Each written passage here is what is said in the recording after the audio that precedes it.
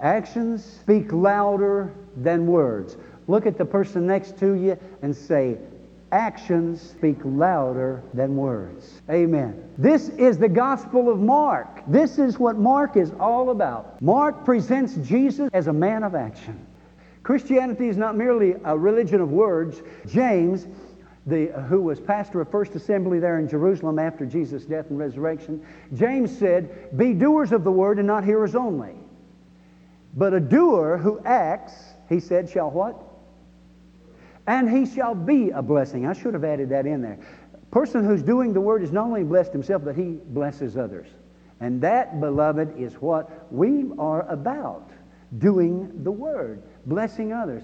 Mark said, "These signs shall follow them that believe." I believe this is the key verse of Mark, even though it comes at the very end of Mark. John is similar. John's key verse is toward the end of his book in chapter 20. I believe that this is the key verse of Mark 16 and 17. And he says, "In my name they shall go into all the world. They shall preach the gospel. They shall cast out devils. They shall speak with new tongues." In the first century only.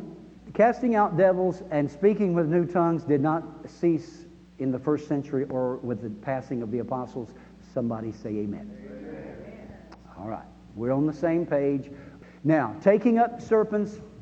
I know that there are those who take that literally, because they say if you take the others literally, where it says "they shall," then you should take this literally also. I think that in this case, it doesn't mean that you have to take up serpents.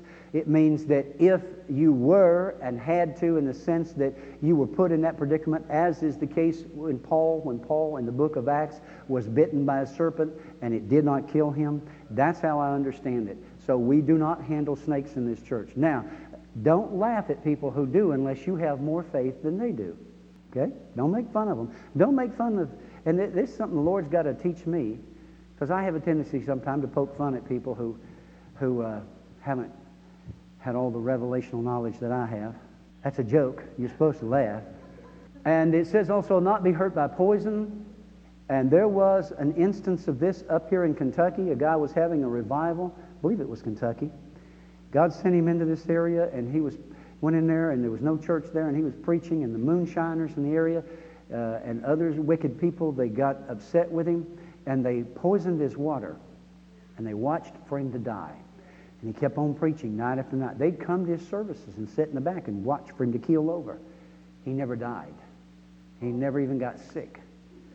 And after several days of this, one of them come up to him and said, "Why aren't you dead?" And he said, "What do you mean?" He said, "Well, we've been poisoning your water with arsenic for days now. And you aren't even sick."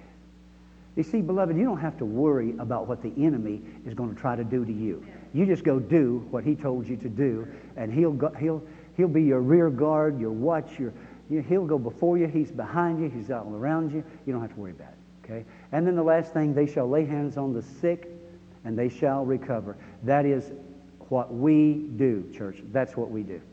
All right? That is what Jesus did.